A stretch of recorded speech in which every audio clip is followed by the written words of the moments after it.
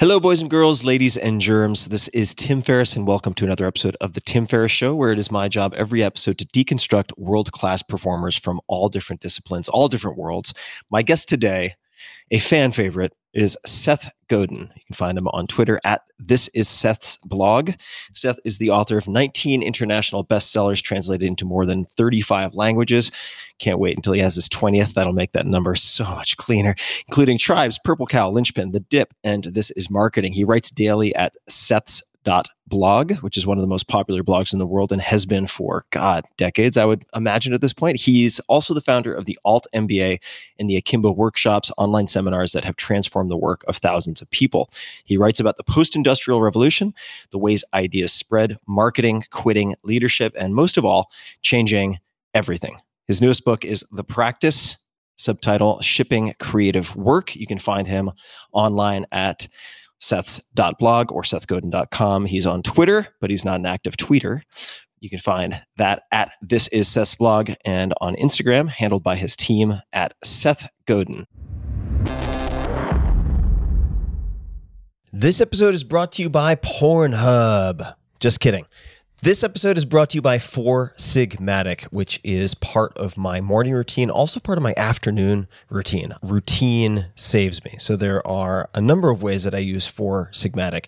In the mornings, I regularly start with their mushroom coffee instead of regular coffee, and it doesn't taste like mushroom. Let me explain this. First of all, 0 sugar, 0 calories, half the caffeine of regular coffee. It's easy on my stomach, tastes amazing, and all you have to do is add hot water. I use travel packets. I've been to probably a dozen countries with various products from Four Sigmatic, and their mushroom coffee is top of the list. That's number one. I travel with it. I recommend it. I give it to my employees. I give it to house guests. So if you're one of the 60% of Americans or more who drink coffee daily, consider switching it up. This stuff is amazing. That's part one. That is the cognitive enhancement side, easy on the system side, energizing side. The next is actually their chaga tea, which tastes delicious. It is decaf, completely decaf, and some may recognize chaga. It is nicknamed the king of the mushrooms. It is excellent for immune system support. So needless to say, I'm focused on that right now myself, and so I will often have that in the afternoons. They make all sorts of different mushroom blends. If you are doing exercise, as I am on a daily basis to keep myself sane, cordyceps, excellent for endurance. They have a whole slew of options that you can check out. Every single batch is third-party lab tested for heavy metals, allergens, all the bad stuff to make sure that what gets into your hands is what you want to put in your mouth. And they always offer a 100% money-back guarantee. So you can try it risk-free. Why not? I've worked out an exclusive offer with Four Sigmatic on their best-selling Lion's Mane coffee. I literally have a mug full of it in front of me right now. And this is just for you, my dear podcast listeners. Receive up to 39% off. I don't know how we arrived at 39%, but 39% off. It's a lot. Their best-selling Lion's Mane coffee bundles. To claim this deal, you must go to foursigmatic.com/Tim. This offer is only for you and is not available on their regular website. Go to Four Sigmatic, that's FOURSIGMATIC.com/Tim to get yourself some awesome and delicious mushroom coffee. Full discount is applied at checkout. This episode is brought to you by Tonal, Tonal. I'm super excited about this one, and I was skeptical of it in the beginning. Tonal. Quote, Tonal is the world's most intelligent home gym and personal trainer, end quote. That's the tagline from their website, folks, to give you the one-sentence summary. And this device, it's really a system, is perfect for anyone looking to take their home workouts to the next level or someone who just wants to get maximum bang for the buck in a tiny, tiny footprint of space. Tonal is precision engineered to be the world's most advanced strength studio and personal trainer. It uses breakthrough technology of all different types to help get you stronger faster. I was introduced to Tonal by 3 different friends. All of them are tech savvy. One of them is a former competitive skier who's doubled his strength in a number of movements using Tonal, even though he has a long athletic background. And I'll paint a picture for you. By eliminating traditional metal weights, dumbbells and barbells, Tonal can deliver 200 pounds of resistance, which doesn't sound like a lot, but it's actually, it feels like a lot more at the high end, in a device smaller than a flat screen, TV, and you can perform at least 150 different exercises. And these different technologies are exclusive to Tonal, and you can dial weights up and down with the touch of a button in 1 pound increments using magnets and electricity. So the movement is extremely smooth. And even though I have a home gym already in my garage, I'm still getting a Tonal installed. I've used Tonal for multiple workouts now to do things I just cannot do in my home gym, such as the chop and lift exercises from the 4 Hour Body, all sorts of cable exercises that would usually involve much, much bigger piece of equipment. Eccentric training. For instance, you can do, to give a simple example, bicep curls where you are lifting, let's just say 20 pounds in each hand up, and then Tonal will automatically increase the weight because you can lower more than you can lift to say 25 or 30 pounds on the way down. And I do kettlebell swings, I do all sorts of deadlifts, this, that, and the other thing. And after one workout on Tonal, focusing on pulling, I was blasted for a full week. It's really incredible what you can do with eccentrics. They also have all sorts of other really, really cool advantages that you can apply to any of your favorite movements.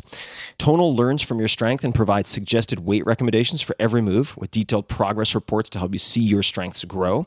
Tonal also has a growing library of expert-led workouts by motivating coaches from strength training to cardio. So you can do really just about everything. Every program is personalized to your body using artificial intelligence and other aspects of the engineering, and smart features check your form in real time, just like a personal trainer. So check it out. Try Tonal, Tonal, the world's smartest home gym, for 30 days in your home. And if you don't love it, you can return it for a full refund. Visit www.tonal.com, Tonal.com, and for a limited time, get $100 off of smart accessories when you use promo code TIM21. Like I'm ready for my first drink at checkout. That's www.tonal.com, promo code TIM21, TIM21. Tonal, be your strongest. Optimal. This episode is brought to you by Athletic Greens. I get asked all the time what I would take if I could only take one supplement. The answer is invariably Athletic Greens. I view it as all-in-one nutritional insurance. I recommended it, in fact, in the 4 Hour Body. This is more than 10 years ago, and I did not get paid to do so. With approximately 75 vitamins, minerals, and whole food-sourced ingredients, you'd be very hard-pressed to find a more nutrient-dense and comprehensive formula on the market. It has multivitamins, multi-mineral greens complex, probiotics and prebiotics for gut health, an immunity formula, digestive enzymes, adaptogens, and much more. I usually take it once or twice a day just to make sure I've covered my bases if I missed anything I'm not aware of. Of course, I focus on nutrient-dense meals to begin with. That's the basis. But Athletic Greens makes it easy to get a lot of nutrition when whole foods aren't readily available. From travel packets, I always have them in my bag when I'm zipping around. Right now, Athletic Greens is giving my audience a special offer on top of their all-in-one formula, which is a free vitamin D supplement and 5 free travel packs with your first subscription purchase. Many of us are deficient in vitamin D. I've found that true for myself, which is usually produced in our bodies from sun exposure. So adding a vitamin D supplement to your daily routine is a great option for additional immune support. Support your immunity, gut health, and energy by visiting athleticgreens.com/TFS. You'll receive up to a year's supply of vitamin D and 5 free travel packs with your subscription. Again, that's athleticgreens.com/TFS, as in Tim Ferriss Show. athleticgreens.com/TFS. With LinkedIn Jobs, we tap into a network of more than 1 billion professionals to help you find quality professionals quickly and easily for any role you need. Marketing wizards? Found them. Software engineers? Found. That project manager I could never seem to hire? And found. LinkedIn Jobs quickly matches your roles with candidates with the right skills and experience. In fact, 86% of small businesses get a qualified candidate within 24 hours. Post your first job for free and get started at linkedin.com/acquire. That's linkedin.com/acquire. Terms and conditions apply. At this altitude, I can run flat out for a half mile before my hands start shaking. Can I answer your personal question? Now would seem an appropriate time. What if I did the opposite? I'm a cybernetic organism, living tissue over metal endoskeleton. Tim Ferriss Show. Seth, welcome to the show. Thank you, Tim. It's great to talk to you. And I thought we would start where all good things start, and that is the etymology of the word hack, which you introduced me to. So what is this word hack, and what context would you like to provide? Oh, so many ways to dig into this. So here's the deal. When London was smaller, on the outskirts of London was a borough called Hackney. And Hackney was a place where they would raise horses. They didn't raise thoroughbreds. They didn't raise extraordinary show horses. They raised just average horses at an average price. And so if you got a Hackney horse, you probably did it because you were, I don't know, a handsome cab driver. And that's where your nickname came as being a hack, in that you didn't have a special horse. You simply had a horse. There's nothing wrong with raising a hack. There's nothing wrong with buying a hack. Being a hack is about giving the customer exactly what they want at a decent price. However, it is important to distinguish it from the magic/fraught topic of our art, of that thing that lights us up, the work that we actually want to do. And so my book, The Practice, is about that gap between being a hack, selling as if you're a hack, and the other thing, which is the generous act of doing something magic, of leading.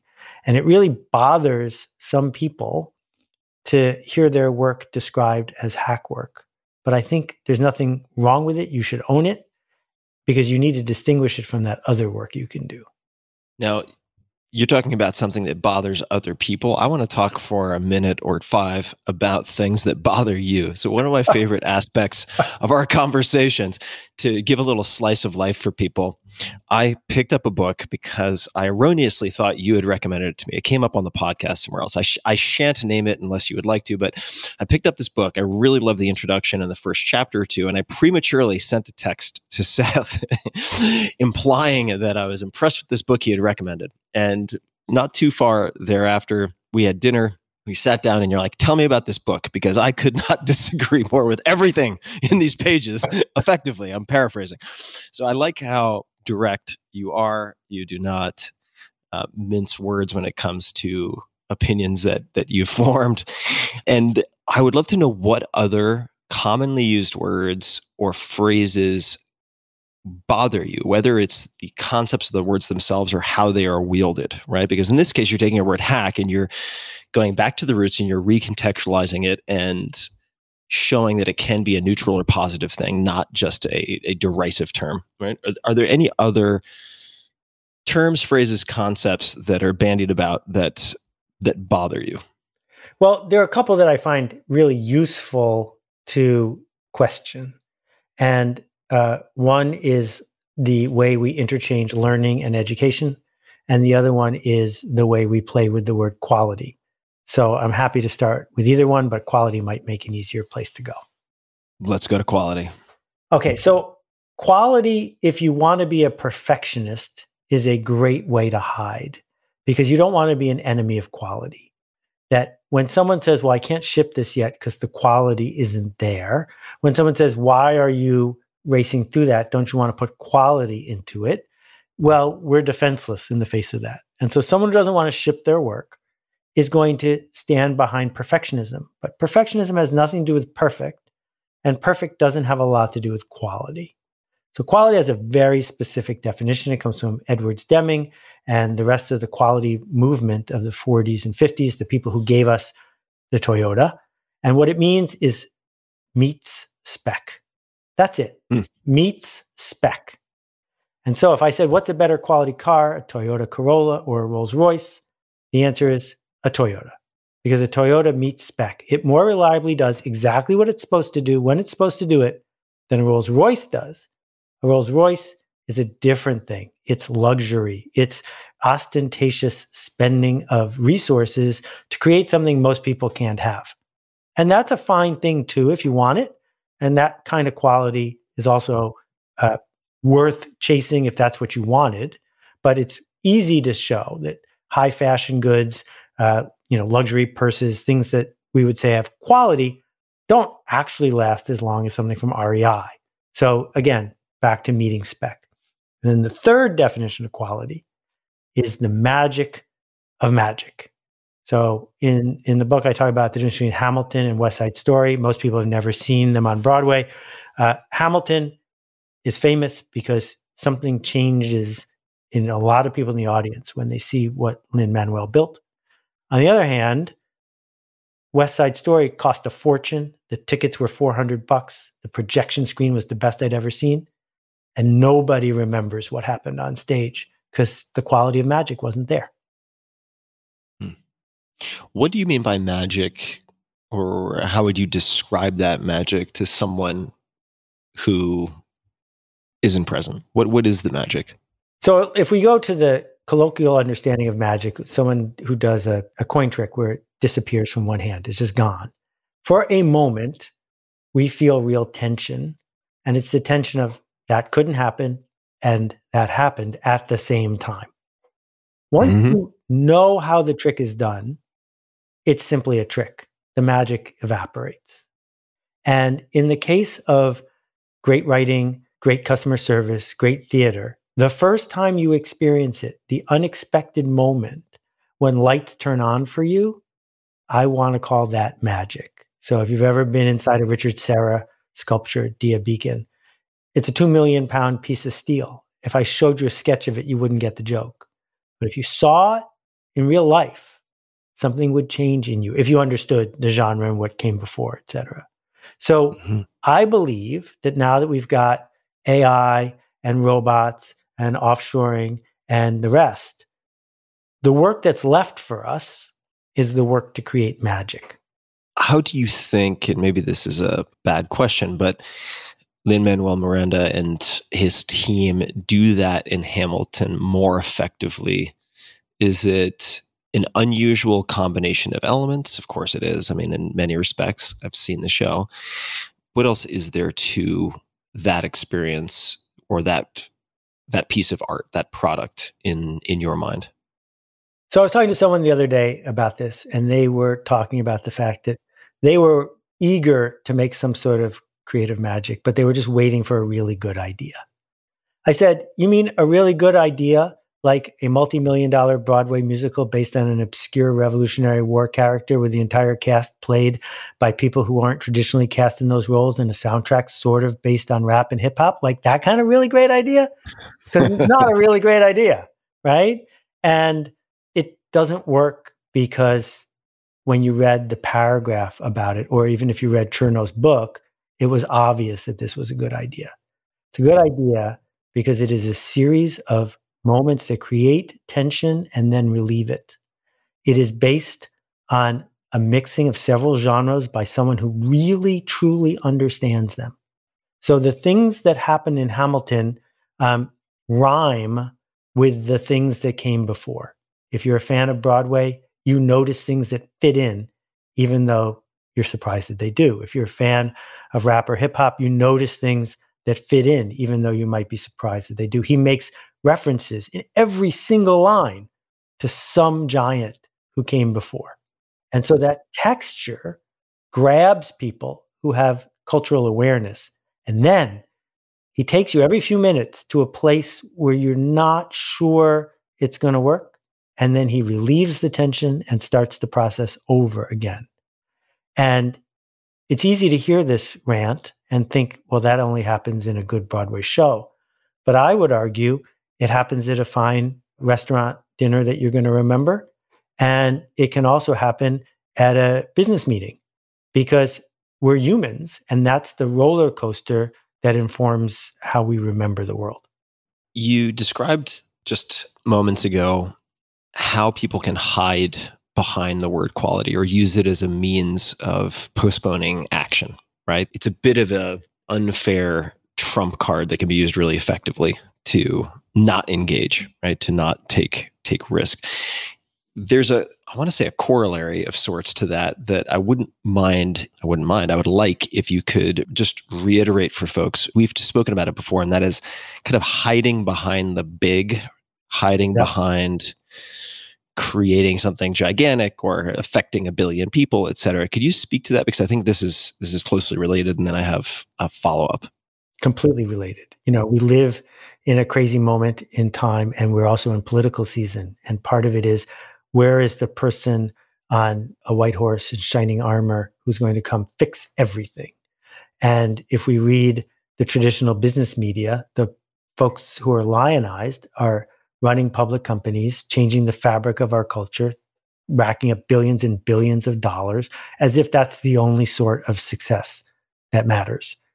And you almost never read a story about a kindergarten teacher like Lenny Levine who changed the lives of 20 kids by showing up day after day. You can't say, you can't play. And now 20, 25 years later, after Lenny has passed away, those kids are passing on that message to other kids. But we don't write articles about that. And one of the things I've been arguing is that the smallest viable audience is more attainable than ever before. That it didn't used to be possible, as Kevin Kelly would talk about 1,000 true fans, impossible. But, if you run an HVAC small business, 200 customers is plenty. And, I am super pleased with how my books have done, but 99% of the people in America have never read a book I wrote. 99%, plenty, fine. The smallest viable audience means you're on the hook, because if you are specific about who it's for, then that group gets to say, you made me a promise and you didn't keep it. Whereas if you say, I have this big shiny idea, but this VC won't fund me, or this media company won't write about me, or Oprah won't call, now you have a great excuse. All right, so I'm going to personalize this selfishly because that is my nature. To flashback, now I'm going to create a montage of dinners with Seth. This is just a portion of our exchange in the last dinner, same dinner where I misattributed this book to you as a recommendation, where I asked you for advice because I was feeling stuck with writing. And you very, very observantly replied, didn't we talk about that 8 months ago, the last time we had dinner? And I said, yes, indeed, we did. It shows you how little progress I've made. And whether this is just an opportunity to showcase my insecurities, I don't know. But I would love to hear what you think it is that I torture myself with, or that tortures me, that leads me to ask you these types of repeated questions on different occasions. Because you are, as much as anyone I know, you seem, right, from the outside looking in, and maybe it's like the calm duck on the surface kicking like hell underwater, I don't know. You seem to be a relatively unconflicted person. You're not like biting your nails, fretting about doing A or B. You seem to pretty calmly do your thing. And I wouldn't describe myself that way. So in what you've seen, is there any sort of outside perspective where you're like, I think that these are some of the reasons Tim gets tied up in knots? Is there anything that you have to Okay, well, have to say? First of all, if I'm making you miserable at dinner, I apologize. That's certainly not. No, you're not. No, I love our dinners. So I think that this is just a segue into conversation. You left out the thing I said after I said the thing about 8 months, which is, where's your bad writing? And there's no such thing as writer's block. Writer's block is real, but it does not exist. What it really is misnamed, I have a fear of bad writing. I have a fear of what the world will say when it encounters my bad writing. And the way through is to do your bad writing. You don't have to ship it to the world, but you have to do the bad writing. And bad writing, over time, if you do enough of it, can't persist. Good writing will slip through. And I learned this from Isaac Asimov. He and I worked together on a project years ago. He published 400 books back when it was hard to publish a book. 400 books. And he told me that every morning, sorry, that's the volunteer fire department. Every morning for 6 hours, he would sit and type. And it didn't matter if it was good or not. He had to do 6 hours of typing. Now, obviously, he didn't have a typing problem. Just about anybody can do 6 hours of typing. And then at the end of the shift, he would look, throw out the bad writing, whatever was left, what was left. And the subconscious understood that if he's going to type anyway, you might as well type something good. So he got through the bad writing thing. And in your case, you have so much skill and such a benefit of the doubt from people you've earned it from, that it's really likely that you're saying, why do I need to get back into that? There's nothing but downside for me, because you know how to make one of the world's best podcasts. You do it on the regular. People really like it. When you write a book, they roll their eyes and read the whole thing. What, aren't you proud of me? What a pain in the neck. It takes a year. Just do the other thing. And so I totally get that feeling. And this is where we lead to the second part about being conflicted. And it's a small Nike riff, which is that just do it. We're not going to go into the origin of that phrase coming from a mass murderer, but just do it implies. Hold on. Is this like a Manson family reference? Gary Gilmore. Wow. I had no idea. All right. That'll be for people to research on their own. Okay. That was the last thing he said before they killed him. Wow. Just do it. Now you'll never be able to unsee that image. Sorry. Just do it implies what the hell? It doesn't matter.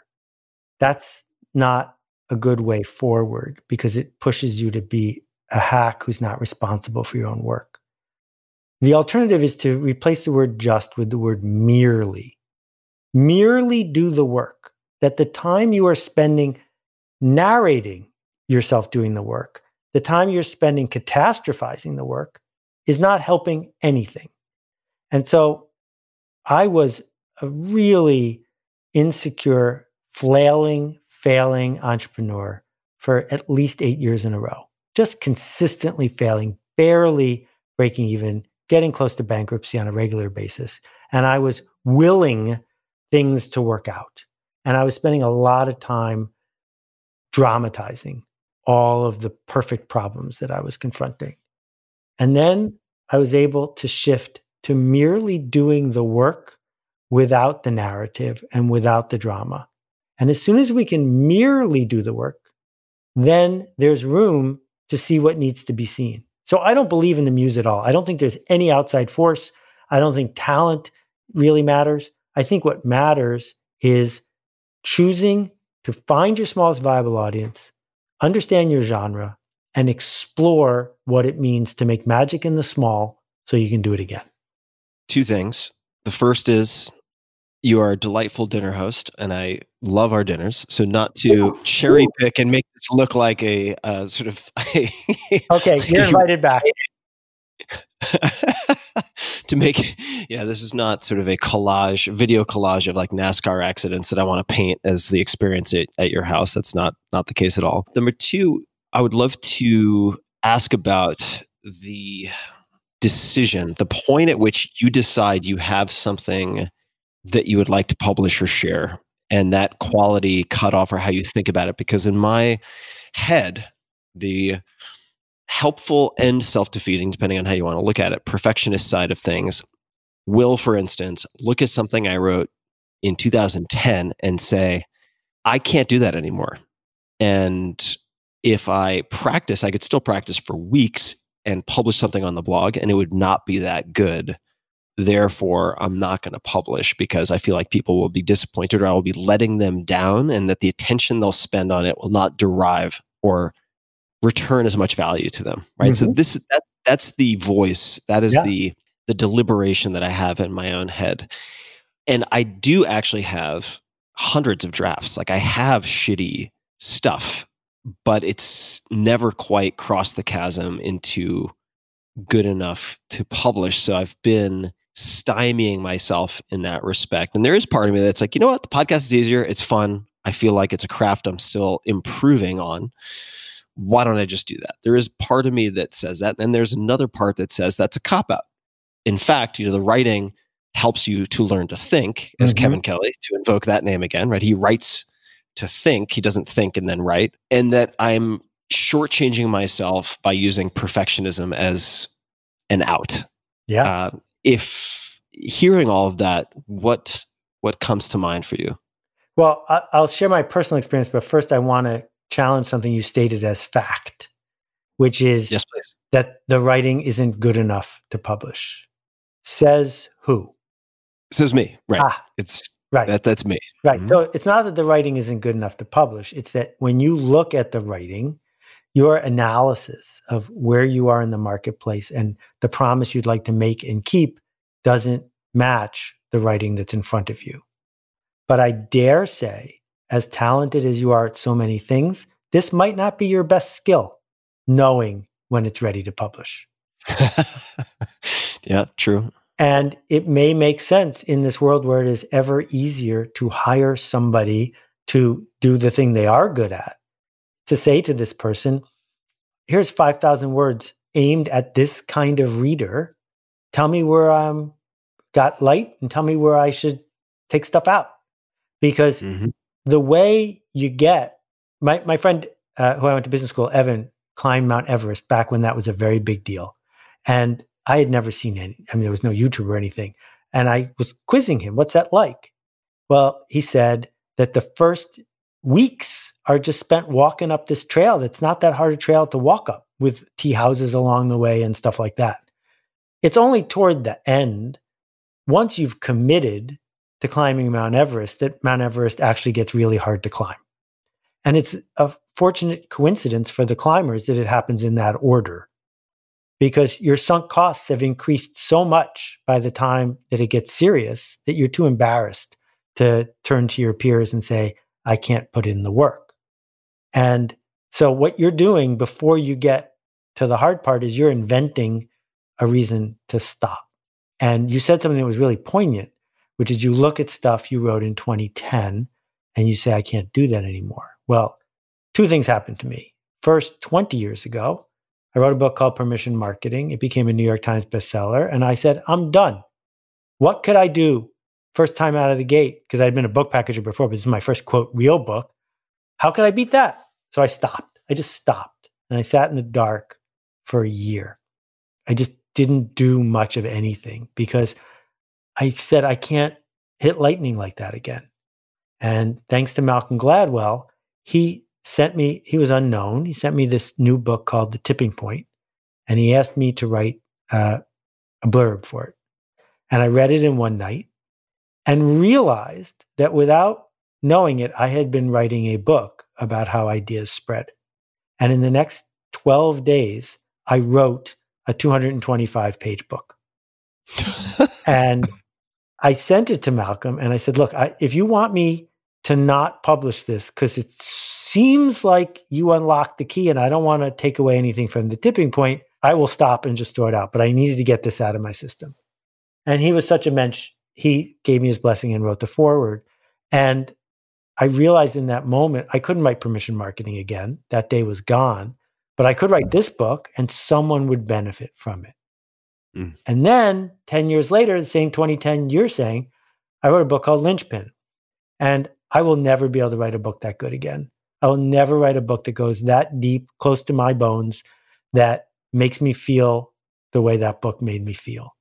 And after that book came out, I felt the same way again, which is, well, if this is the journey, I found the end of the journey.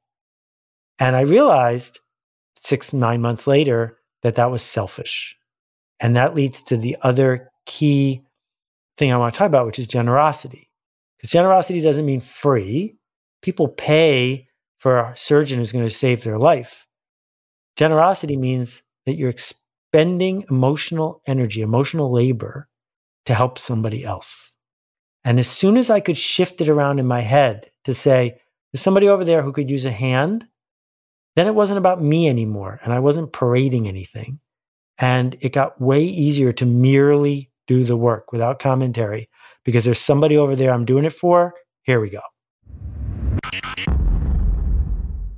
Just a quick thanks to one of our sponsors, and we'll be right back to the show. This episode is brought to you by Athletic Greens. I get asked all the time what I would take if I could only take one supplement. The answer is invariably Athletic Greens. I view it as all-in-one nutritional insurance. I recommended it, in fact, in the 4-Hour Body. This is more than 10 years ago, and I did not get paid to do so. With approximately 75 vitamins, minerals, and whole food-sourced ingredients, you'd be very hard-pressed to find a more nutrient-dense and comprehensive formula on the market. It has multivitamins, multi-mineral greens complex, probiotics and prebiotics for gut health, an immunity formula, digestive enzymes, adaptogens, and much more. I usually take it once or twice a day just to make sure I've covered my bases if I missed anything I'm not aware of. Of course, I focus on nutrient-dense meals to begin with. That's the basis. But Athletic Greens makes it easy to get a lot of nutrition when whole foods aren't readily available. From travel packets, I always have them in my bag when I'm zipping around. And right now, Athletic Greens is giving my audience, that's you guys, a special offer on top of their all-in-one formula, which is a free vitamin D supplement with your first subscription purchase. Many of us are deficient in vitamin D, which is usually produced in our bodies from sun exposure. So particularly in the winter months, adding a vitamin D supplement to your daily routine is a great option for additional immune support. So make an investment in your health today and try the ultimate all-in-one wellness bundle. Support your immunity, gut health, and energy by visiting athleticgreens.com/Tim. You'll receive up to a year's supply of vitamin D for free with your first subscription purchase. Again, that's athleticgreens.com/Tim. You have a great quote in the introduction of the new book from sculptor Elizabeth King, and I'd love to hear you explain this or give examples of how it can apply or might apply. The quote from Elizabeth King is, "Process saves us from the poverty of our intentions." What does that mean? There would be no book if it weren't for that quote from Elizabeth King. I don't know how it ended up on my desk. It came from somebody else who took credit for the quote, and I started tracking it down because it so resonated with me. And after talking to him, he acknowledged, well, someone else really said it first. And I found this woman. And if you close your eyes and visualize a sculptor, you might be visualizing her. And if you think about how she lives her life and the number of hours she puts into each piece of work, it's extraordinary. And they made a documentary of some of her work, which you can see on Amazon. I had never heard of her, but now she's my friend. And I've just learned so much from that one sentence. What she is saying is this: tomorrow morning, when you wake up, you probably won't feel like engaging in the practice. And if you do, you probably won't feel that way the next day. That what we do is once decide. We decide that we're a runner, and runners go running every day. We decide we're a blogger, and bloggers blog every day. And that decision lightens the cognitive load so much because there's no time, no reason to negotiate with ourselves because we already had the meeting. We already decided. Now the question is not, should we go or not? The question is, should we go left or right? But we're going. Are there other macro decisions like that in your life that you could give as examples of saving yourself from the poverty of intentions or from the whimsy of how you feel on different mornings? Well, so the other one, which is as big as that one, is I think authenticity is a crock. And I think authenticity is overrated and talked about far too much. And the problem with authenticity is it's selfish. Authenticity enables us to say whatever we want. And if people don't like it, well, I was just being authentic. It is a ticket to self-absorbed inconsistency. And I don't think anybody we serve wants that. I think what they want is consistency. I think they want us to make a promise and keep it. And the reason it's called work, not my hobby, is because I made a promise. And so I decided a really long time ago that I was going to be consistent. And it didn't matter if in a moment I felt like yelling at a customer service person or going up on stage when I'm supposed to be adding energy and just taking energy instead. And what I learned from that is the way we act determines how we feel way more often than the way we feel determines how we act. I've heard you, well, I say I've heard you, I guess, because I know your voice, so I hear your voice when I read you, that do what you love is for amateurs. Love what you do is the mantra for professionals. And I find this interesting on multiple levels because amateur, the sort of Latin root relates to love. So if do what you love is for amateurs, then love what you do is for professionals. We can dig into some layers of that, but I'll add one more thing, which is it's 3 words: attitudes or skills. Mm-hmm. And these might go together nicely, like a BLT of concepts. Could you expand on any of those? Okay, so let's talk about skills. You've come up first with wrestling and then with other skill-based activities that you excelled at by putting in an enormous amount of effort and practice and grit. But plenty of other people did too, and you somehow outperformed them. And you've done that beyond the physical realm. You've done it in culture and in writing as well. I would argue that's because in addition to the obvious, easy to measure hard skills of how many words per minute can you type and how many pounds can you bench press, there are soft skills, and they involve curiosity, they involve experimentation, and 30 other things. These are all skills in the sense that we can learn them. We can learn to be more honest. We can learn to be more diligent. We can learn to be more persistent. And that's great, because if you can learn them, then you're not stuck where you are. You can become who you want to be. And so if we start by acknowledging that our attitudes are skills and that skills are learnable, suddenly talent recedes far into the rearview mirror, and we are going to be rewarded not simply because we can beat someone on a test, but because our whole posture is based on the possibility of better and the possibility of, if your goal is to win. That's the second piece that goes right next to the other skills, and people overlook it because our industrial system doesn't really reward us for measuring that stuff. How do you take something that is considered an attitude and convert it into a skill? In other words, it seems like you would have to take, say, honesty, and I'm not sure if Ben Franklin did this particularly well necessarily, but as one of the virtues, convert it into some type of habit or action that you practice on a regular basis. Is that the right way to think about this? And if so, how might you approach taking something that is widely considered an attitude or a talent and translate it into a skill? So let's pick being a good listener and being charismatic. I think that most people, if they didn't think about it a lot, would say that those things are talents. Those things come naturally to some people. They're not skills. They're sort of hardwired attitudes. Is that fair? I think so. Mm-hmm. But we know what makes someone be seen as a good listener and what makes someone be seen as charismatic. And you can do those things. And at the beginning, just like falling asleep, you will be faking it. But then, just like falling asleep, you will be doing it. And in the case of being a good listener, it might sound stilted at first to ask follow-up questions. It might sound unnatural at first to leave a beat when you ordinarily would jump in. Right? Like most people don't think of me as a good listener because I jump in. And other people who I know don't. They leave that extra beat. Well, that's a skill. And, whether it's Dale Carnegie or anyone who's followed in his footsteps, you can learn those things. And at first you seem as awkward as someone who just learned how to ride a bike.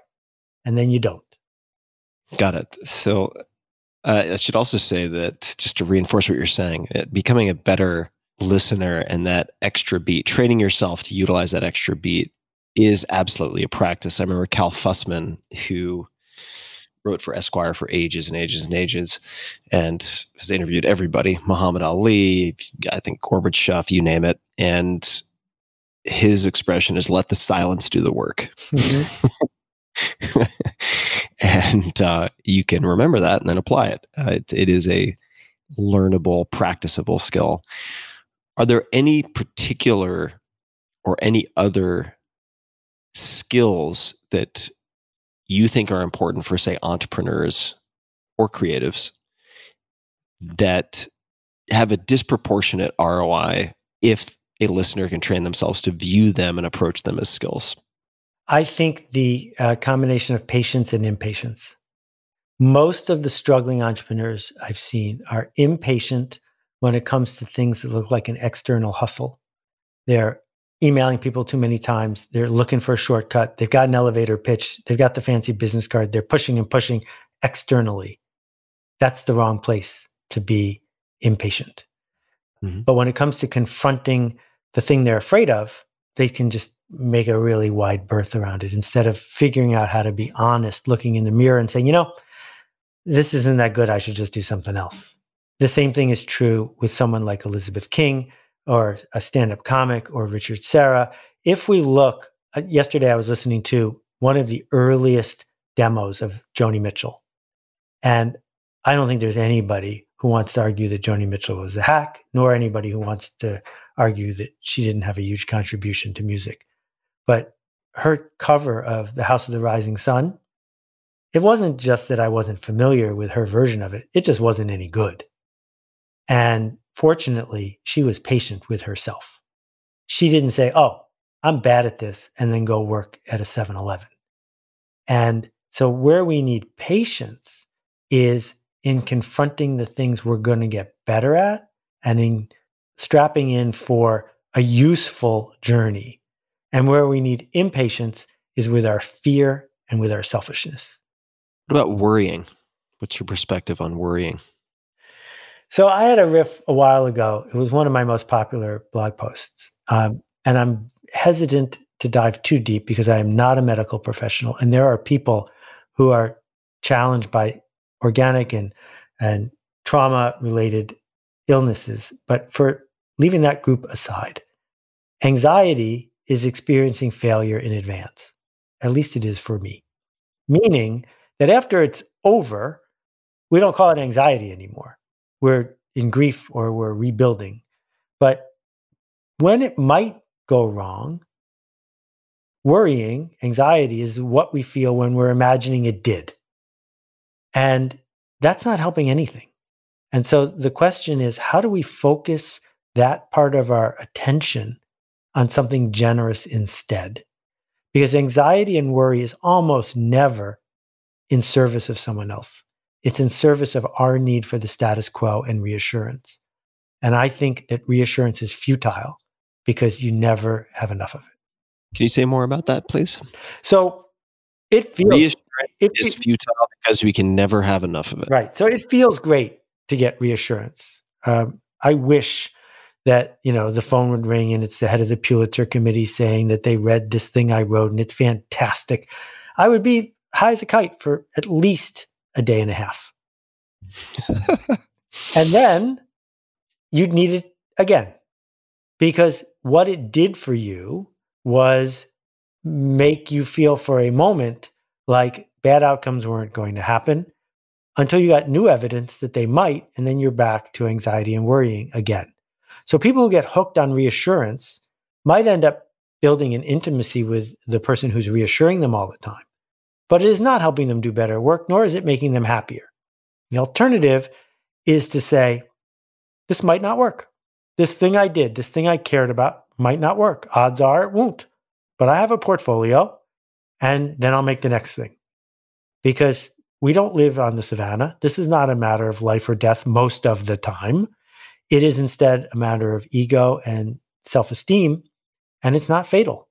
And so all of the worrying is worse than the rejection when it finally comes. So better, I think, to merely do the work, be generous with the work, and improve our skills so we can do it again.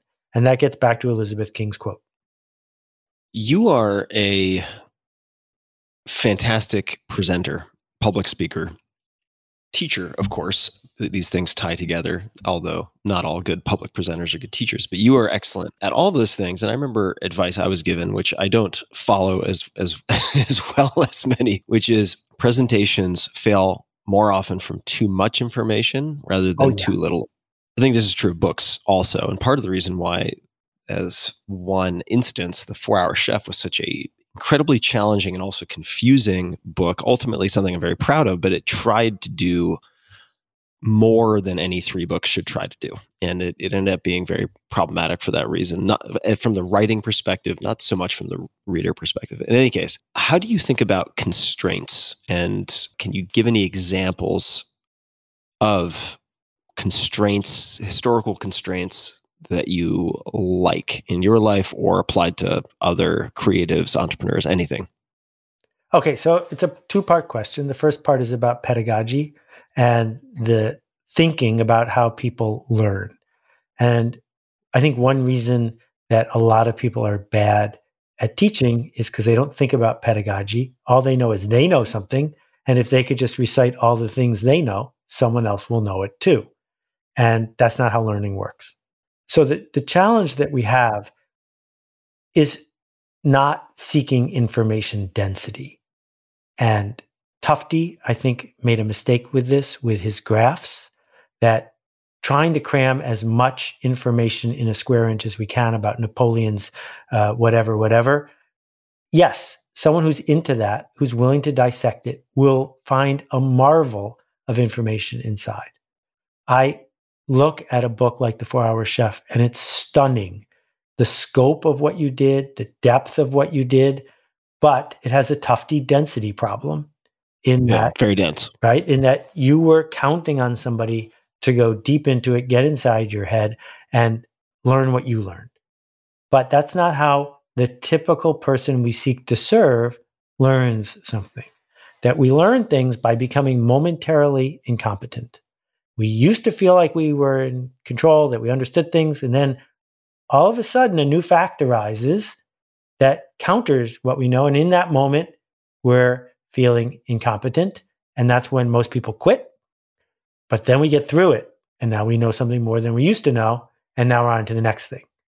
And pacing that process is tricky. So, if you're sitting listening to a high-level conversation between two extraordinary systems engineers, they're backing and forth and really fast because they've got full throttle between them. But most of the time, you don't get that privilege. And so the challenge is not to dumb it down, but to figure out what are the useful chunks of tension that you can create where someone can feel the tension, get through the tension, absorb it, and then be ready for another bit. And media challenges us because every once in a while something breaks through that's super dense. And I wish I could write something that dense. I wrote one book that was that dense, Survival is Not Enough. It sold 14,000 copies. It's just hard to get to where people will sit with you for that long. So I'm ranting here, but you asked about boundaries. I appreciate, the pedagogy is that discussion is endlessly fascinating to me. The density question of sort of too much, not enough, too little, and then the Goldilocks for the person or avatar you're trying to serve, right? That is something that we could talk about for a very long time. I'd also ask, and I think this applies in some respects, right? If you're trying to learn a skill, I think it's also very helpful to apply some constraints, at least to define what you're trying to learn with very tight constraints. So constraints or boundaries. I think there is a fetishizing of freedom in a very unhelpful, actually kind of debilitatingly nebulous way among many entrepreneurs, among some creatives who view ultimate freedom, infinite choice, I could do anything at any time as the ideal. I think, although I suspect very few people have experienced what that level of paradox of choice actually inflicts on the human mind. But could you speak to, however you want, constraints, boundaries, and how you or other people have applied them? Actually, and hold that just as a bookmark. You've talked about creating tension a few different times in your work or in your presentations, in anything that you do. Could you give an example of how you create or have created tension and then had that release of tension? Since you've mentioned that a few different times, I'd love to hear a real world example. Then we can zig back to constraints and boundaries. Oh, well, let's start with a trivial example. Ready? I'm ready. Knock, knock. Who's there? Exactly. So there's, we didn't agree in advance to have a back and forth that would lead to a stupid joke. But as soon as you say who's there, a tiny sliver of tension is created, which is, why is he doing this and what's going to make it worth it? Right? Or calling a book Purple Cow instead of How to Grow Your Business by Becoming Remarkable. Because Purple Cow creates tension. Why is this in the business section? What does this have to do with anything? It's a mystery, and then the mystery is resolved. that tension is in all form of teaching and culture. If there is no tension, just like if you want to shoot a rubber band across the room, you have to stretch it backwards first. And so what I try to do when I'm building a workshop or something like the Alt MBA is to say, how few minutes can I speak to lay the groundwork enough that tension will be created so that people will resolve their own tension by learning what it is I need them to learn. And what the mistake we often make if you know a lot and are trying to teach someone who doesn't know a lot is we tell them too many things and we relieve the tension. We steal the revelation. Don't steal the revelation. Open the door and let them find the revelation.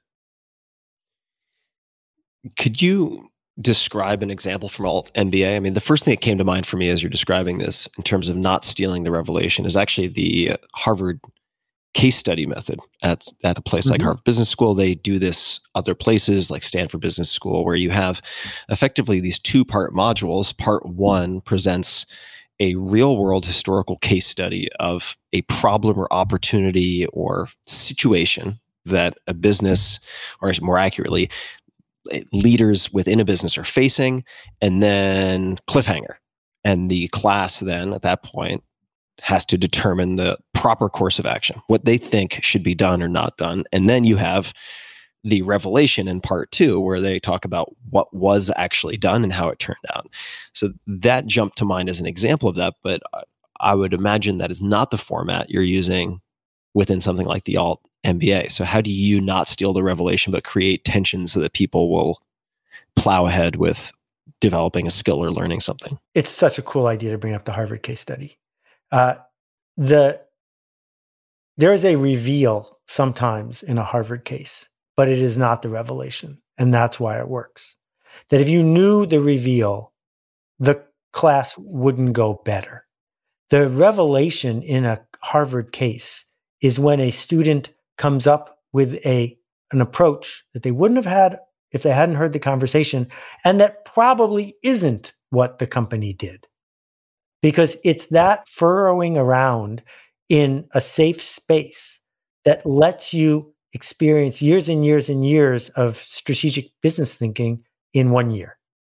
Because, so like one of the most famous cases, there was a gas chain called Atlantic Richfield Arco. And there was pages and pages of spreadsheets about their credit cards. And because in the gas business, when gas was 30 cents a gallon, credit cards were a big chunk of what they did. And what it forced students to do, who had never thought about any of these issues, was dig in deep on where does the money flow? What's the difference between what you charge someone and what you make? What is it like to be the low-cost provider, et cetera?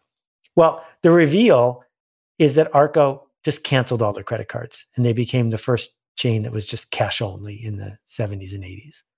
But it didn't matter that that's what they did. What mattered was 30 or 60 people together were digging into this situation.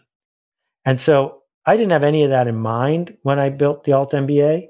And just an aside, so we're up to 5,000 grads, but I shouldn't say we anymore because it's now a B Corp and it's run by Marie and Alex.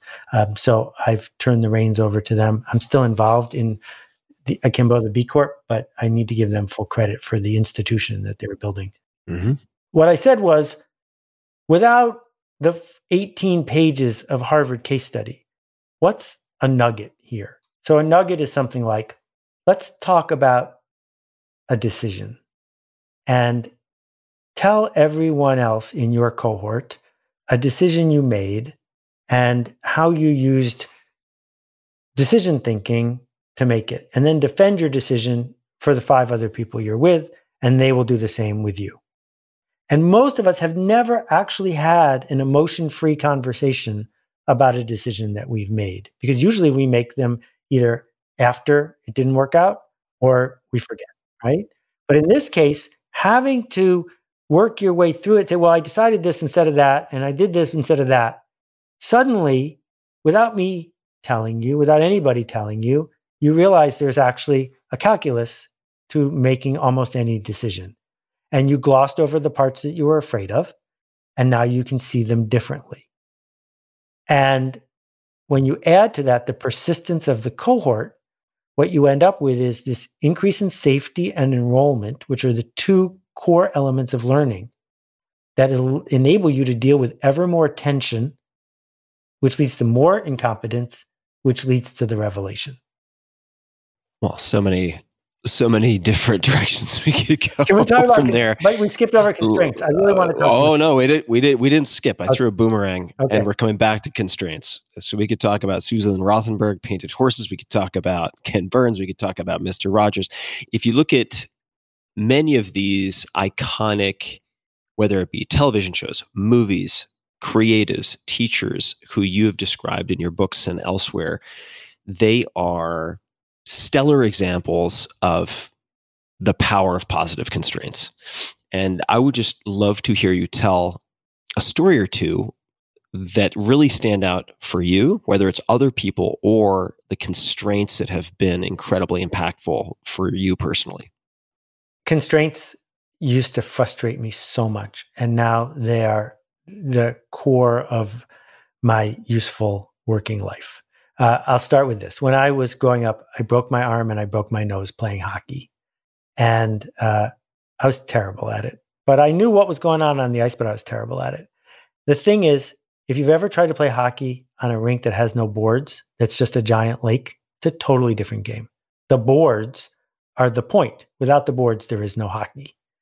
And for me, I've set up constraints all around me. Constraints about how I choose which projects, constraints about what I eat, constraints about what a project can entail and what it can't entail, constraints about how many people work with me, constraints about which media I'm going to be in and which ones I'm not going to be in.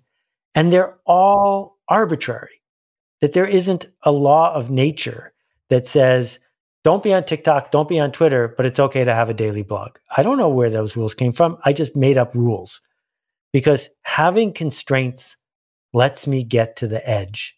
It lets me get to the boards without breaking my nose. That knowing, so in the case of the Alt MBA, I built it in a 2-week period of time in the desert in Utah, and I made like 7 constraints because I could have built it in 100 different directions. But I made constraints about what the dropout rate would be, what the tools we would use would be, what tools we wouldn't use, what it would cost. All of those things went in before I started brainstorming anything, because I know that the cost of going back and starting over is tiny, whereas the cost of making up the constraints after you have what you think of as a great idea are enormous. When people start a business, or I should say rather, that was about to become an illustration of what you probably don't want to do. When someone comes to you and says, I am thinking of starting a business, how would you usher them through the process of deciding on constraints before they embark on creating some darling that they're not willing to kill or Exactly. Yes. get tied up in knots? So the core questions that we begin with are, what resources are you willing to put into this? Either resources you're willing to expend emotional labor and risk to get, or resources you already have. They could be resources of time and risk tolerance and money, right? Number 2 is, who do you want your customers to be? Because if you hate your customers, you're going to hate your business. And number 3 is, what do you want to get out of this?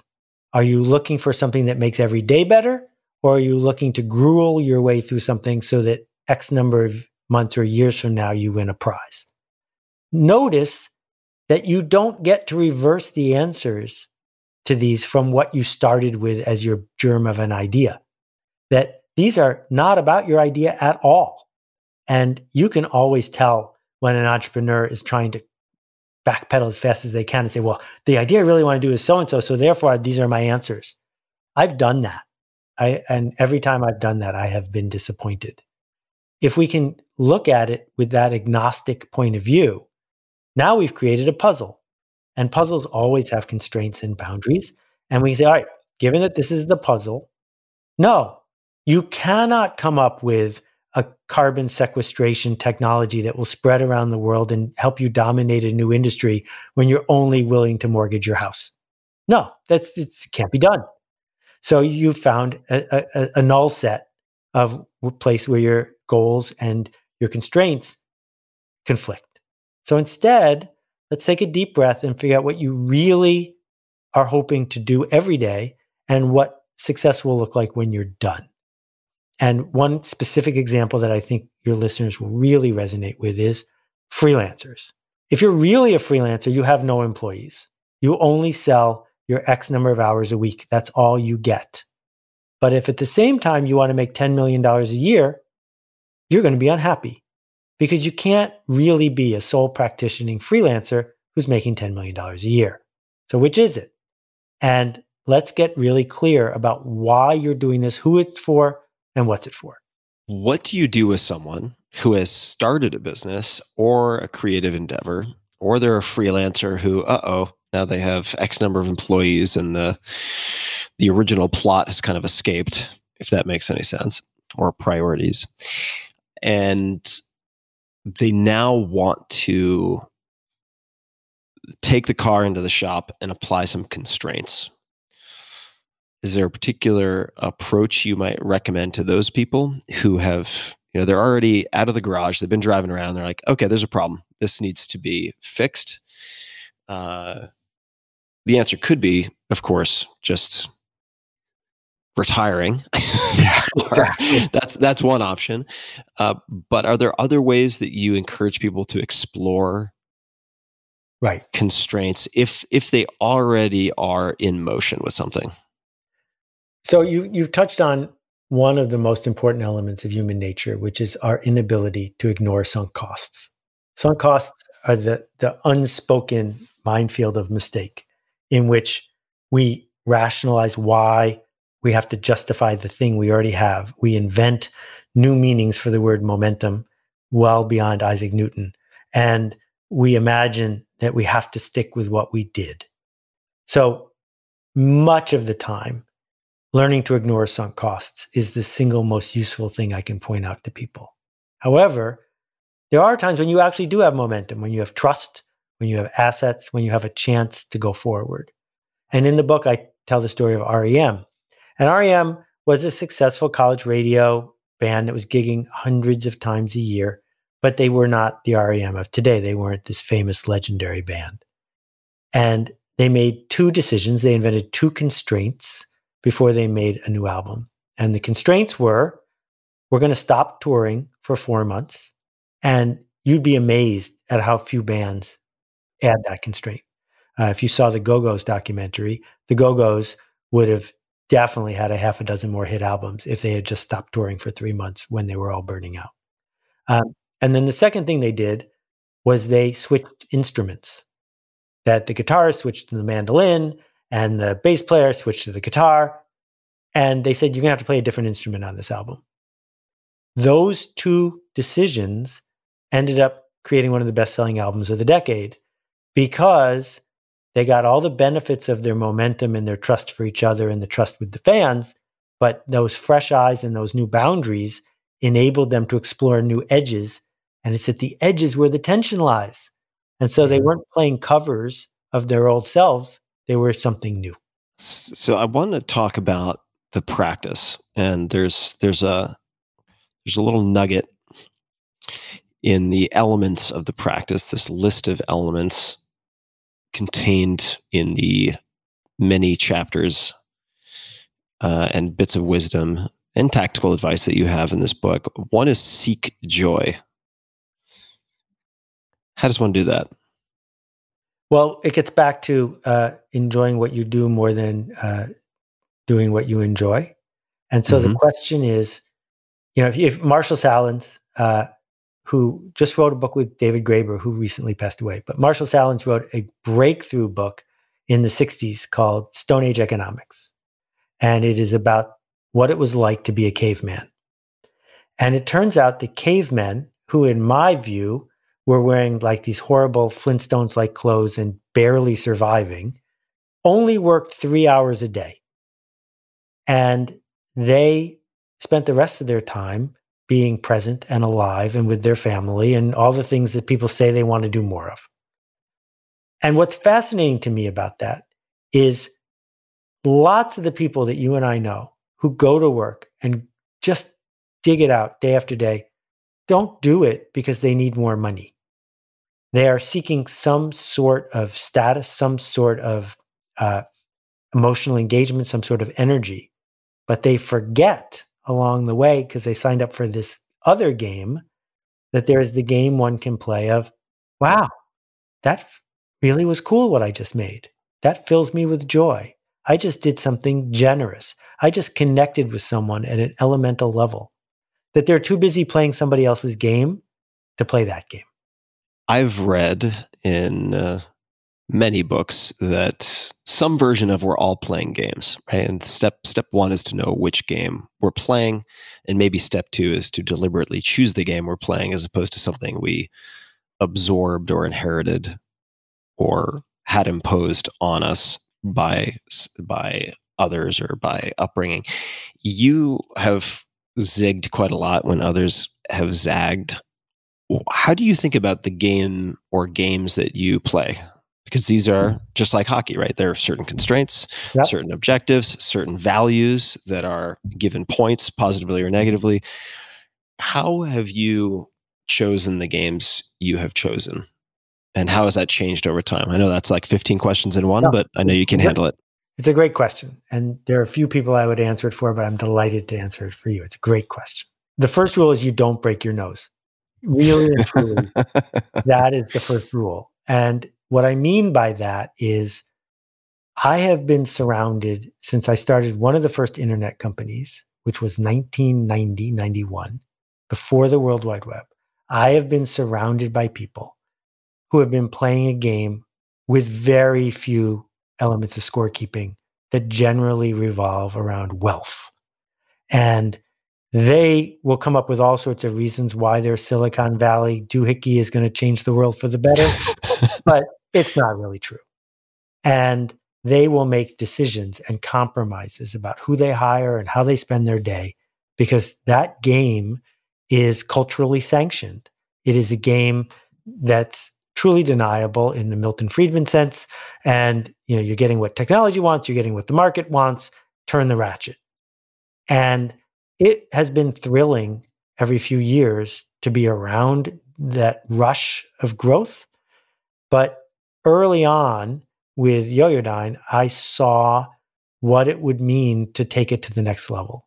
And when I got to 70 employees, I said, these people should not be counting on me. And I can't play the way I like to play on behalf of 70 other people. And so I had to stop. And then a few years later, I did it again with Squidoo, which was before Pinterest and all the rest. And so what I've learned is that veering away from the next 2 zeros of upside is really expensive and the single best way for me to live the life I want to live. And so I didn't write the sequel to Permission Marketing, and I didn't start MailChimp, and I didn't, there's all these things I could have done if I was a business builder, but I'm not a business builder. The game I'm playing is, have I earned enough trust to do another generous project that I'm proud of? And if so, do I get to do it again? What other elements of the life you wanted to live provided for you the tipping of the scales? Like you said, giving up those additional 2 zeros of upside has a cost. There is sort of an incremental return on dollar, right? At some point, like a marginal use of each dollar, but there's a sacrifice being made. How would you describe the life you wanted to live that was on the other side of door number 2? So you mean the one I picked as opposed to the one I walked away from? That's right. I was so fortunate to have 2 amazing parents. And we lived in Buffalo, New York, not a big town. And there were always people parading in our house. One night, at one Thanksgiving, 18 Russian refuseniks showed up for their first Thanksgiving, all smoking like chimneys, right? The way it felt to see them be part of the community of their choice and to simply commit to the work they were doing. So my mom worked as a volunteer at the museum and then got a job there and pioneered the museum store. And she just stuck with it and stuck with it and stuck with it without a lot of drama, but in terms of it was sustaining. And she could point to work that she did that others didn't think were going to make a difference that really did. And so that was my role model. And I was aware really early on that that was sort of unique, that I was really lucky to have that privilege and that head start. But I have been aware that it would be really easy to blow it. It would be really easy to say, I need a 7th house or an 8th house as opposed to just one. And so one of the constraints was there's enough. And knowing that there's enough opens the door to merely do the work. Whereas if you need to get attached to the outcome because you need more, now you're not doing the work anymore. Now you're just simply trading for the outcome. What's so bad about trading for the outcome? Is it because, and I'm playing a bit of a devil's advocate here, but is it that you ultimately cannot determine the outcome because so much is outside of your control? Is that what makes that unappealing? Is it just that day to day you're kind of trading misery now for some low probability, ill-defined happiness in the future that is probably not going to come true? What are the main risks of kind of betting on outcome? Because that is what a lot of people do, right? I mean, I'm in Austin, but it's right now as opposed to Silicon Valley, but the outcome driven decision making is the default, I would say, in the sort of individualized American culture, at least. What are the main risks that you see that I haven't mentioned? A couple ways to look at this. You're exactly right that the current Western mindset is tell me if it's going to work and then I'll do it. And part of this comes from school, which is, you're in school if someone says, will this be on the test? The phrase, will this be on the test means I am willing to momentarily memorize this if you're willing to trade me for an A. And if not, I'll zone out because I got plenty of other things to do. I'll be back when you're ready to trade. But then let's go one more step. There's a hackneyed expression, which is, what would you do if you knew you could not fail?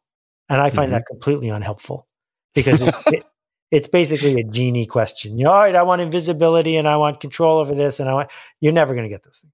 Here's my question. What would you do if you knew you would fail? What would be worth doing even though it's not going to work?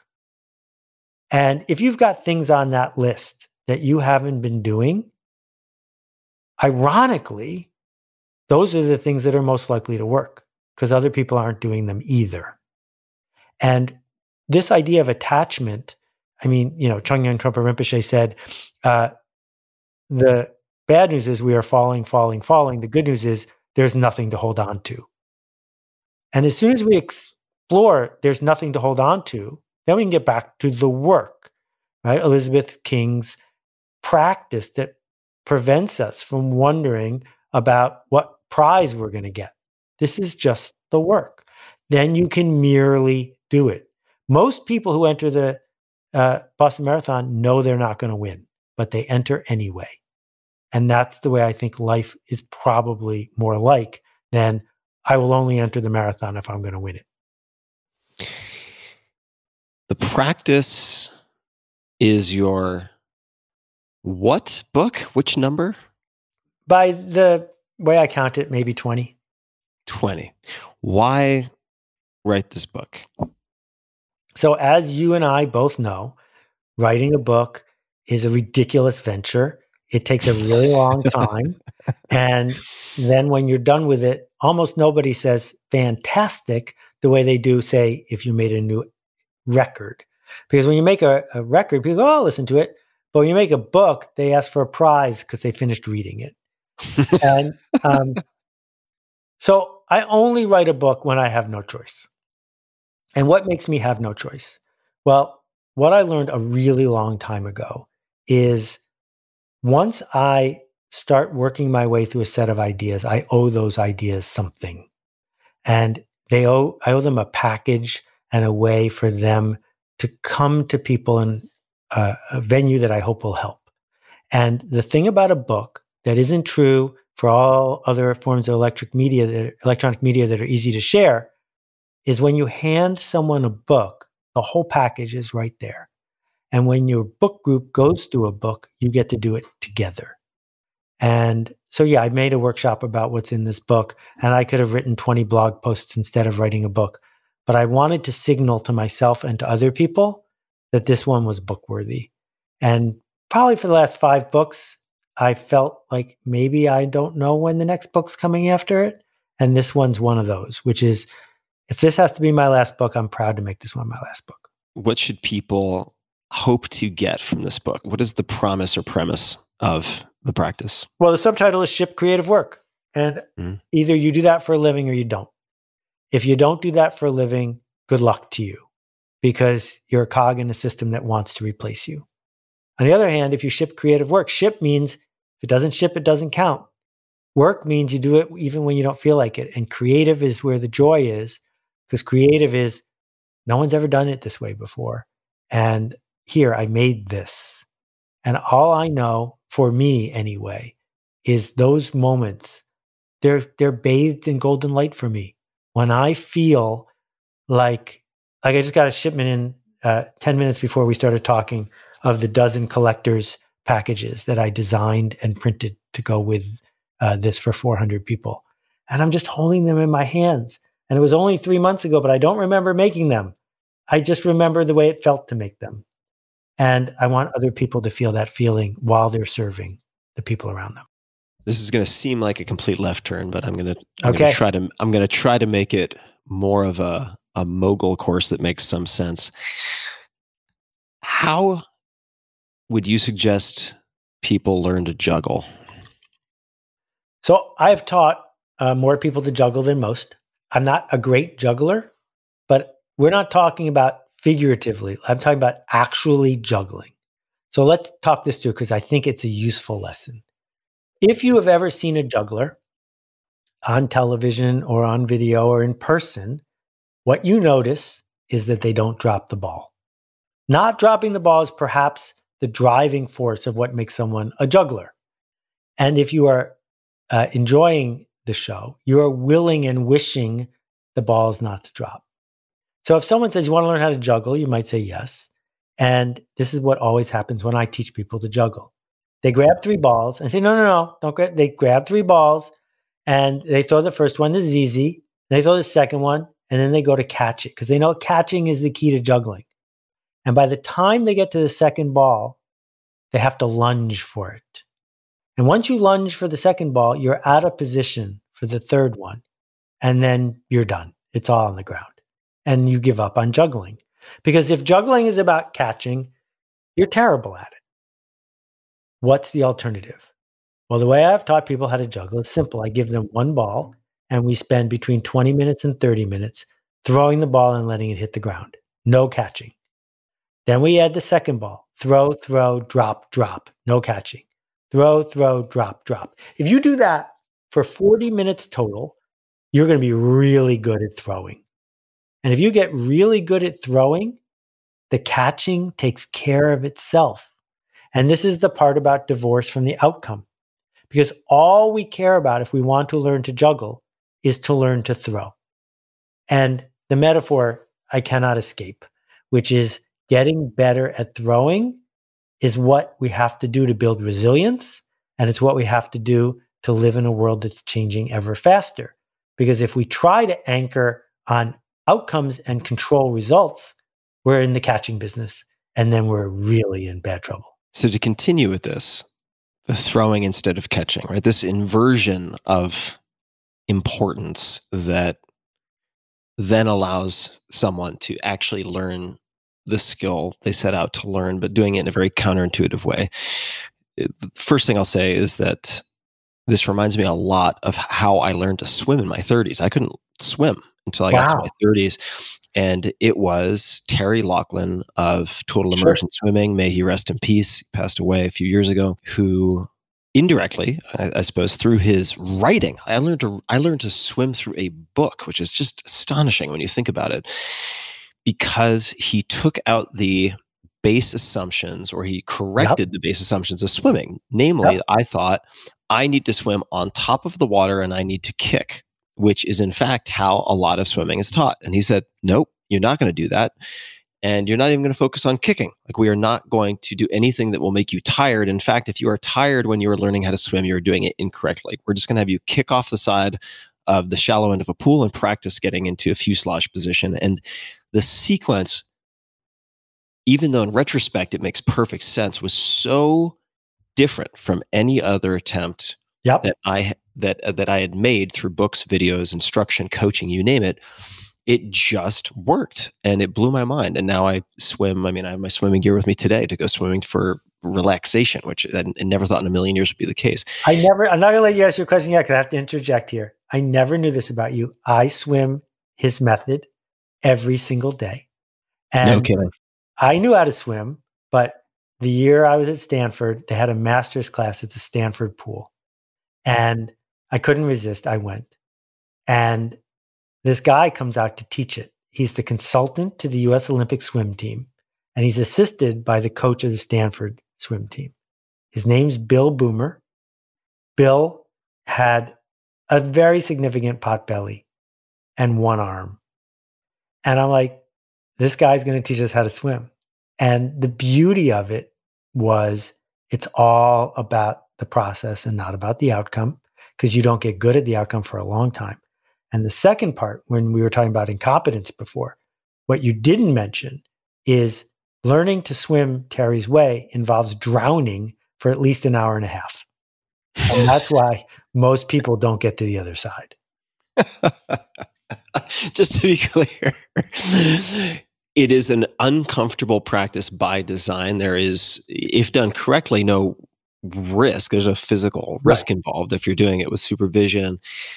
And he will do also things like remove breathing, right? In the sense that you are not swimming and learning how to breathe at the same time. It's just too much, right? It's like being given a unicycle and 7 balls to juggle. It's like, that's just not going to work for the vast majority of folks.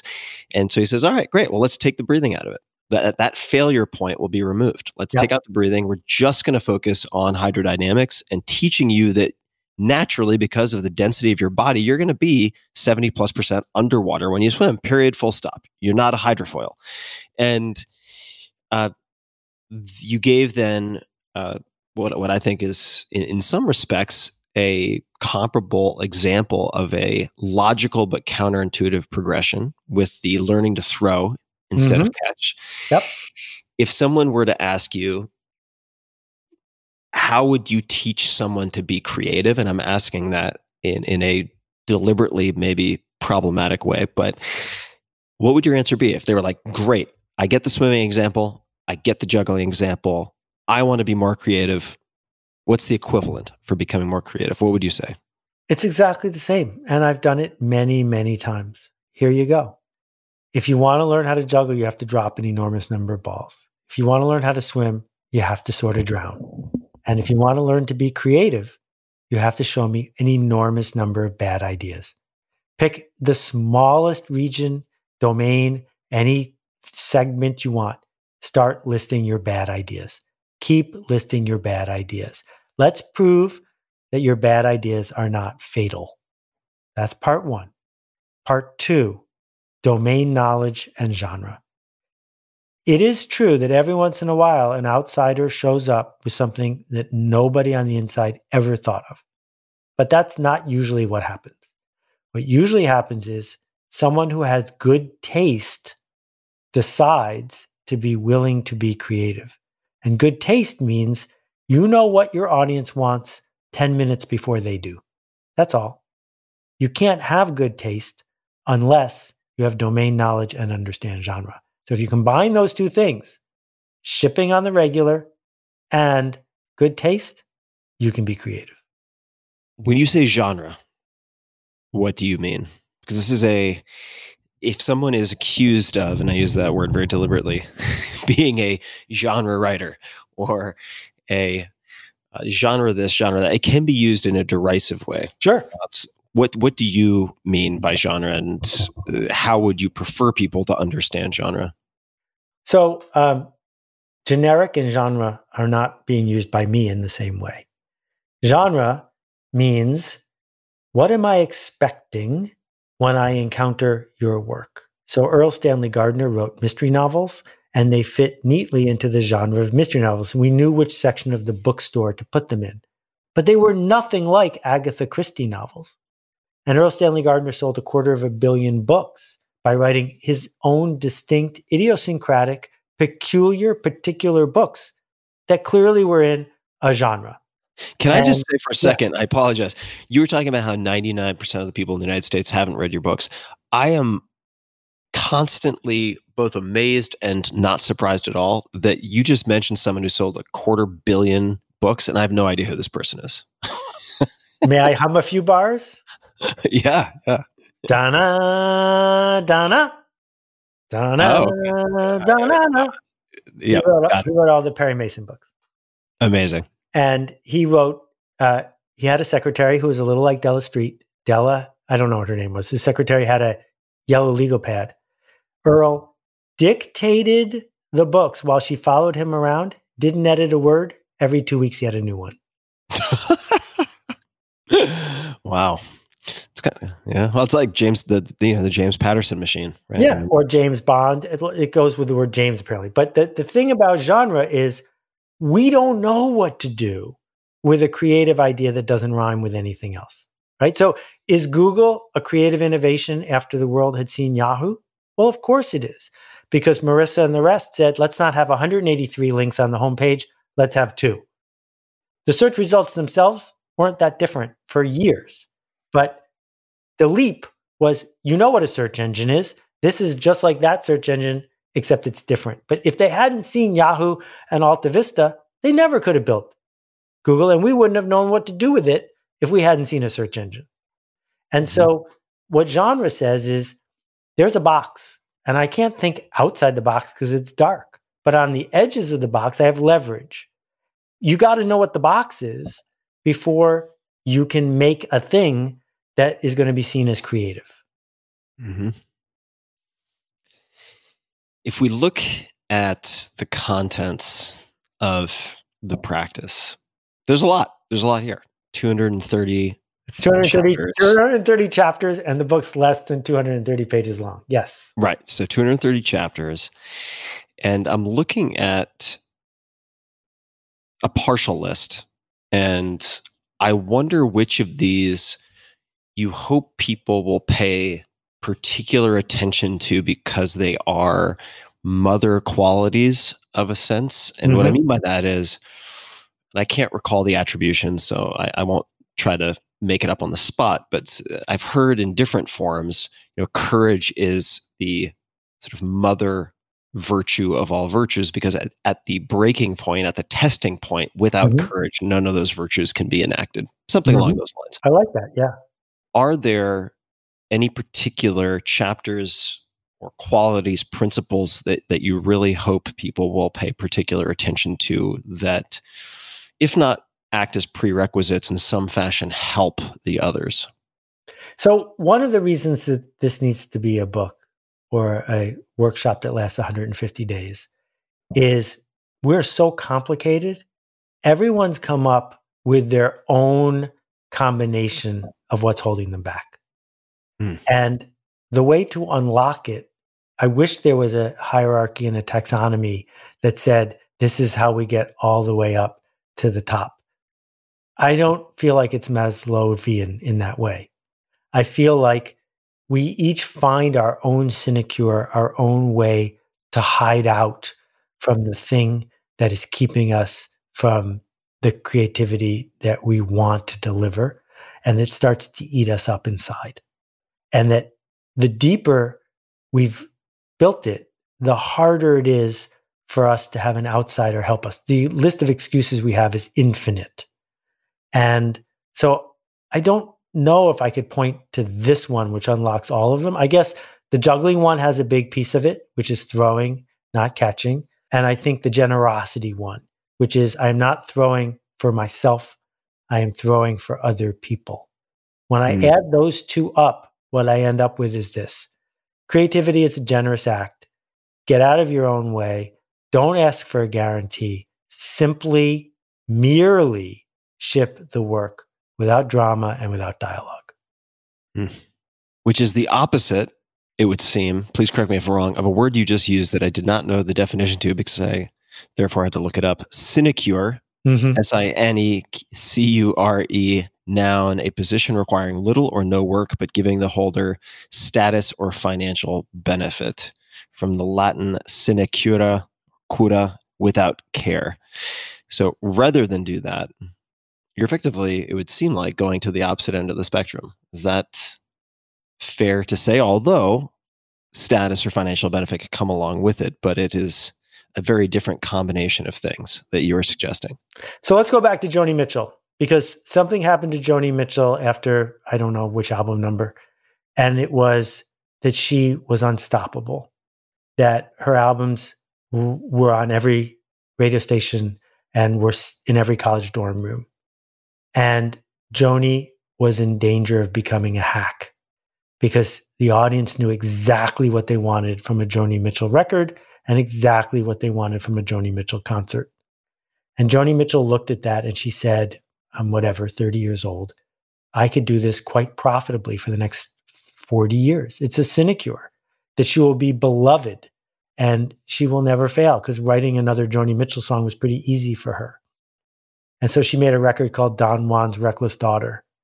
And then she made a couple other ones after that seemed intentionally designed to alienate her audience. But they weren't. They were intentionally designed to alienate the old Joni Mitchell's audience so that she could find her smallest viable audience and make the music she wanted to for them. Because her goal wasn't to sell more records. Her goal was to explore that golden place of, wow, this might not work. But if she kept making the things that would work, she would ruin her life. And I'll listen to that record, God Must Be a Boogeyman with Jaco Pastorius on the fretless bass. And there's still songs in there I don't get yet. But I'm so proud of her to have said, enough, I have enough. Now, how do I make better? What would you do even if you knew you would fail? I love that. I love that recasting of the question that I've always enjoyed, but for any number of reasons, very often not come up with great answers to. What would you do if you knew you could not fail? Even if you knew you would fail, in a sense, I mean, it's, of course, there's some caveats to the question in a sense, but if you answer this or pursue the answers, explore the answers to that question, you also end up doing things for which you will have it will be natural, I was about to say unnatural, but an uncommon endurance or attachment, which will then increase the likelihood that over time you will have some version of success. I mean, it seems that way to me, at least. And if you don't, then you've chosen in such a way that at least the path along the way has some nice scenery. So you're just not, a horse in Times Square with blinders on going around in circles. Well said. Seth, you're always so fun to chat with. I enjoy our conversations immensely. I've taken a bunch of notes for myself. People can find you at seths.blog. They can find you on Twitter, Instagram, at This Is Seth's Blog, on Twitter, Instagram, at Seth Godin. I'll link to everything, including the new book, The Practice, subtitle Shipping Creative Work, in the show notes at tim.blog/podcast. Is there anything else you would like to say? Any recommendations, requests, comments, complaints, anything that you'd like to put in front of the listeners before we wrap up? I would, because you gave me the last word, which is, it's easy to forget how hard you, Tim, have worked at leading, illuminating, and pushing yourself to become different, better versions. And you show up on the regular and share it. And I, for one, am grateful you do.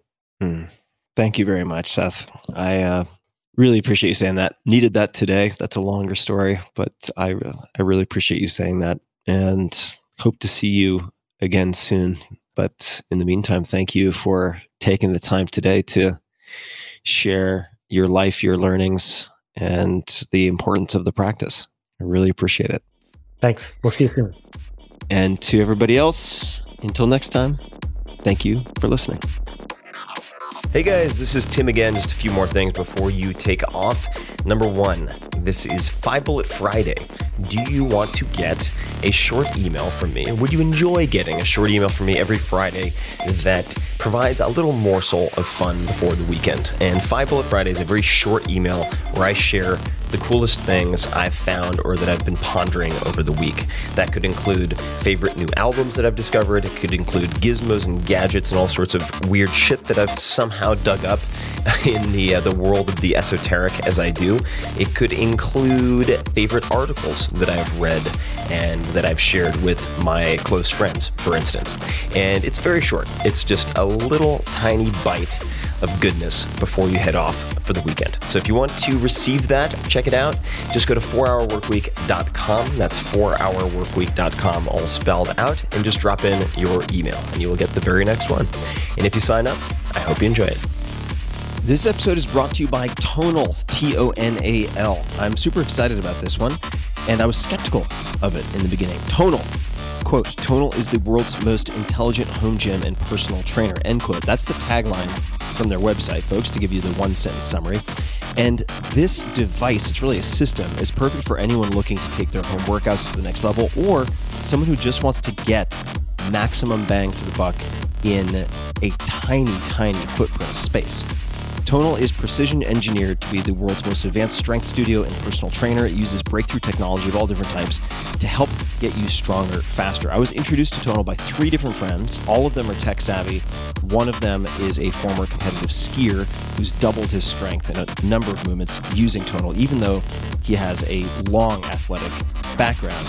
And I'll paint a picture for you. By eliminating traditional metal weights, dumbbells and barbells, Tonal can deliver 200 pounds of resistance, which doesn't sound like a lot, but it's actually, it feels like a lot more at the high end, in a device smaller than a flat screen TV. And you can perform at least 150 different exercises.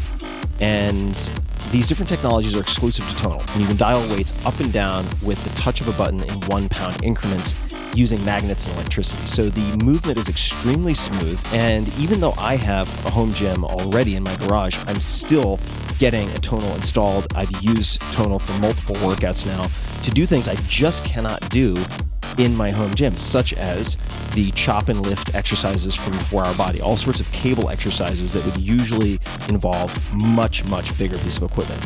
Eccentric training. For instance, you can do, to give a simple example, bicep curls where you are lifting, let's just say 20 pounds in each hand up, and then Tonal will automatically increase the weight because you can lower more than you can lift to say 25 or 30 pounds on the way down. And I do kettlebell swings, I do all sorts of deadlifts, this, that, and the other thing. And after one workout on Tonal, focusing on pulling, I was blasted for a full week. It's really incredible what you can do with eccentrics. They also have all sorts of other really, really cool advantages that you can apply to any of your favorite movements. Tonal learns from your strength and provides suggested weight recommendations for every move with detailed progress reports to help you see your strengths grow. Tonal also has a growing library of expert-led workouts by motivating coaches from strength training to cardio. So you can do really just about everything. Every program is personalized to your body using artificial intelligence and other aspects of the engineering. And smart features check your form in real time, just like a personal trainer. So check it out. Try Tonal, T-O-N-A-L, the world's smartest home gym, for 30 days in your home. And if you don't love it, you can return it for a full refund. Visit www.tonal.com, Tonal.com, and for a limited time, get $100 off of smart accessories when you use promo code TIM21. Like I'm ready for my first drink at checkout. That's www.tonal.com, promo code TIM21, TIM21. Tonal, be your strongest. This episode is brought to you by Pornhub. Just kidding. This episode is brought to you by Four Sigmatic, which is part of my morning routine, also part of my afternoon routine. Routine saves me. So there are a number of ways that I use Four Sigmatic. In the mornings, I regularly start with their mushroom coffee instead of regular coffee, and it doesn't taste like mushroom. Let me explain this. First of all, 0 sugar, 0 calories, half the caffeine of regular coffee. It's easy on my stomach, tastes amazing, and all you have to do is add hot water. I use travel packets. I've been to probably a dozen countries with various products from Four Sigmatic, and their mushroom coffee is top of the list. That's number one. I travel with it. I recommend it. I give it to my employees. I give it to house guests. So if you're one of the 60% of Americans or more who drink coffee daily, consider switching it up. This stuff is amazing. That's part one. That is the cognitive enhancement side, easy on the system side, energizing side. The next is actually their chaga tea, which tastes delicious. It is decaf, completely decaf. And some may recognize chaga. It is nicknamed the king of the mushrooms. It is excellent for immune system support. So needless to say, I'm focused on that right now myself. And so I will often have that in the afternoons. They make all sorts of different mushroom blends. If you are doing exercise, as I am on a daily basis to keep myself sane, cordyceps, excellent for endurance. They have a whole slew of options that you can check out. Every single batch is third-party lab tested for heavy metals, allergens, all the bad stuff to make sure that what gets into your hands is what you want to put in your mouth. And they always offer a 100% money-back guarantee. So you can try it risk-free. Why not? I've worked out an exclusive offer with Four Sigmatic on their best-selling Lion's Mane coffee. I literally have a mug full of it in front of me right now.